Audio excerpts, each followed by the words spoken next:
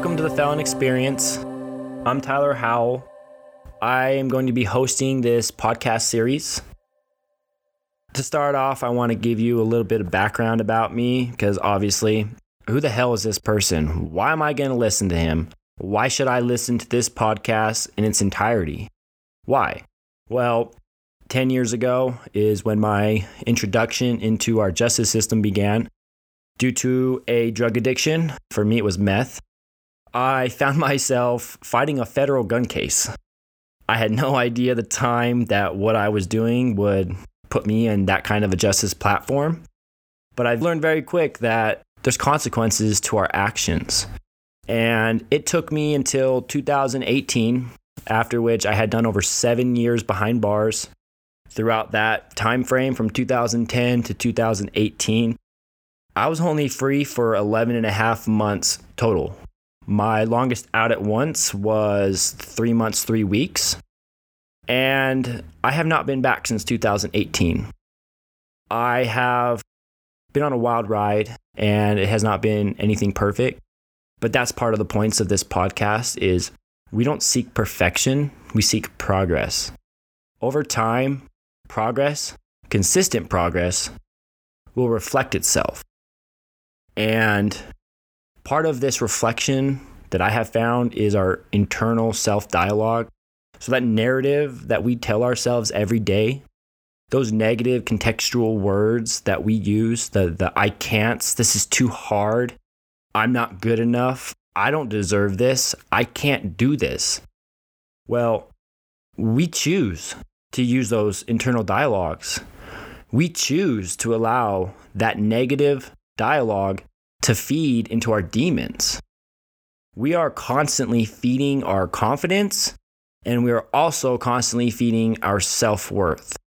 We determine if we are investing positively into these dialogues or if we are investing negatively into these dialogues.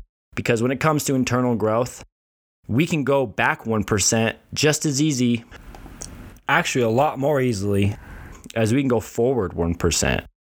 And if you start to understand numbers, once you start going backwards, you can't match that equally and expect the same amount of forward progress. You actually need a little bit more forward progress to balance out the negative progress that we have made internally. And so I have transformed my internal dialogue. I have transformed my confidence in self. I have proven to myself as well through my recent life experiences that if I want something bad enough, I can do it. And then I transfer these I's into we's, because if I can do this, we can do this. Because I'm no more capable than anybody else. We are all in control. So part of our transformation and growth through our struggles and towards overcoming our demons is understanding that these things don't happen overnight, and that all great things and all big steps are actually compiled of little steps. And we cannot forget to stop and acknowledge the small steps that we are taking, because that is part of building the confidence and the self-worth that leads us towards our bigger goals and our bigger objectives.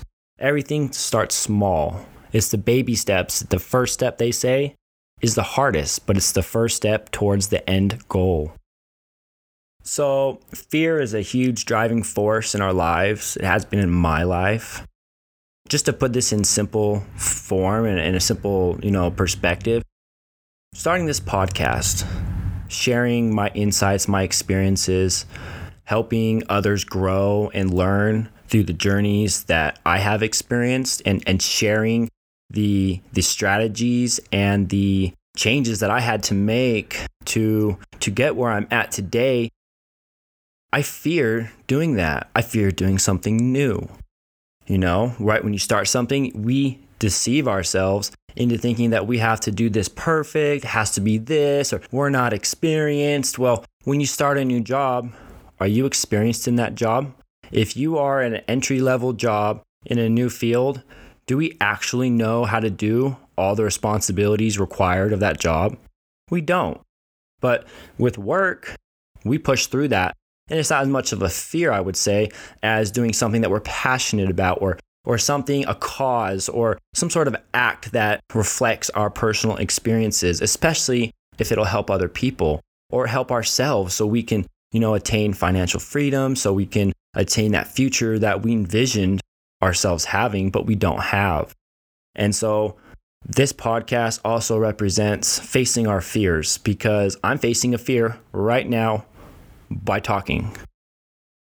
Today I am in college, so I'm a full-time student, which, being a felon, especially in recovery, has been a bit of a challenge due to housing and employment barriers that society has intentionally placed in front of men and women through legislations and policies.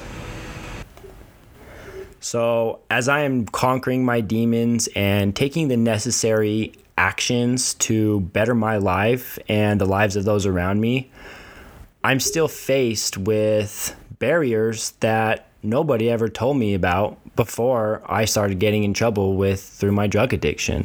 And bringing to light how those affect one's ability to excel in life and to actually change their environmental cues, their personal cues, all the things that we have ingrained into our minds throughout, these phases in our life, whether it's addiction, toxic relationship, homelessness, whatever that struggle is. It gives me fire and it gives me passion, and it feeds into purpose, because when we overcome our demons and our barriers in life, we now are equipped with insight, experience, and understanding to make it easier for the next man.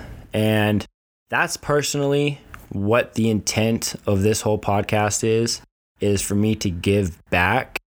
And not only am I doing that through this podcast, but I'm getting involved in justice reform. So a little bit more about me. I currently intern for the Ronald Reagan Institute and Presidential Library in Washington, D.C. This didn't just fall in my lap. I had to actually go through a lot of different measures to even get to D.C. this last summer to intern for a nonprofit while taking a government class. Through my actions and the changes that I have made, I left an impression on this organization. And this organization has taken me under their wing to guide and direct me and show me how to be a productive member of society, especially as it relates to justice reform. Justice reform directly correlates to addiction. Our justice system at this moment, through my life experiences, is basically funded, and those beds are filled based off of addiction. And through others' addictions, these systems, they continue to thrive financially through all their different avenues and pipelines in which profit is made through these systems. In April, my first organized event will be taking place. So it's going to be a roundtable and a panel.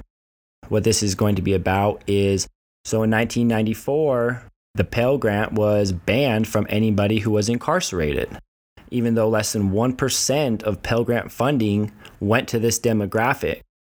And just last year in December, the Department of Education unbanned this demographic from access to higher education, because if you're aware, you only make pennies an hour. So 10 cents, 15 cents, 30 cents an hour for any sort of job within prison walls. And this doesn't allow one to afford education. So now having access to this funding, that's a huge step in the right direction. But just because there's access, that doesn't mean that the access is actually there, because the way that prison is structured, especially when you look at max and medium, huge populations within this demographic that's incarcerated aren't allowed resources. So even though, this money is available, or this resource or this program is available, it's not actually available to the majority. And so we are going to work, and we are going to identify the specific barriers preventing access to, the entire population within our prison system, and then figure out solutions towards making that accessible to them. So this is going to be including executive directors of various organizations, Department of Education, senators, and many of these executive directors will have been previously incarcerated Americans who have overcome addiction and the societal barriers placed in front of them that many of us are trying to figure out how to do ourselves. And most importantly, the Ronald Reagan Institute, which is where this will be held. This is my passion. This is what drives me. And these external, activities that I'm involved in, these different passions of mine, all feed into this because I never once saw myself doing anything that I'm doing because I didn't believe in myself. I didn't see myself being capable of being of use for anyone, especially myself, because like I said, that internal self-dialogue, if you don't see worth in yourself, then you're not going to see worth in yourself for other people. But once you fix your inside, your internal narrative and that dialogue, your core beliefs and those values, those systems, then it reflects in everything else you do, and you'll start to feel yourself soar. You will see yourself soar. What makes the difference? What is the actual difference between the national champions in, say, your local sports teams league or within a marathon or with any sort of competitive sport event, anything? It's the systems. Everybody that steps on that court, on that track, on that field, they're all shooting for the same thing. Their goal is to win. Their goal is to be champions. But what dictates the difference? It's not the goal. People who are in addiction want to be clean. They want to be sober. The people who are playing these sports, they want to win. It's the systems that dictate the winners and the losers. So that's your inner dialogue, that self-narrative that you feed yourself. Those are the habits. Those are the strategies. Those are all implemented and reflect in the result. Like they say in sports, the score will settle itself. If you focus on the fundamentals, if you focus on the basics, and you practice all the different aspects of whatever that competitive sport or event is, then that practice will reflect itself in the results. Score takes care of itself, and that applies internally with each and every one of us. I want you to leave with more than you came with when you clicked play on this podcast. And by doing that, all I ask is, have you thought of the things that you tell yourself that you can't do? Have you sat down and written your internal dialogues? I'm not pretty enough. I'm not good enough. I'm not smart enough. I'm not capable. If you can assess and analyze and acknowledge these thought processes, you can begin the change of your life. Thank you for listening to my introductory podcast to get a little bit of a better idea of who I am. And thank you for listening to me as I begin the first steps in conquering some of my own fears, because nothing's going to be perfect, especially the first time. If we seek perfection, we're going to be disappointed.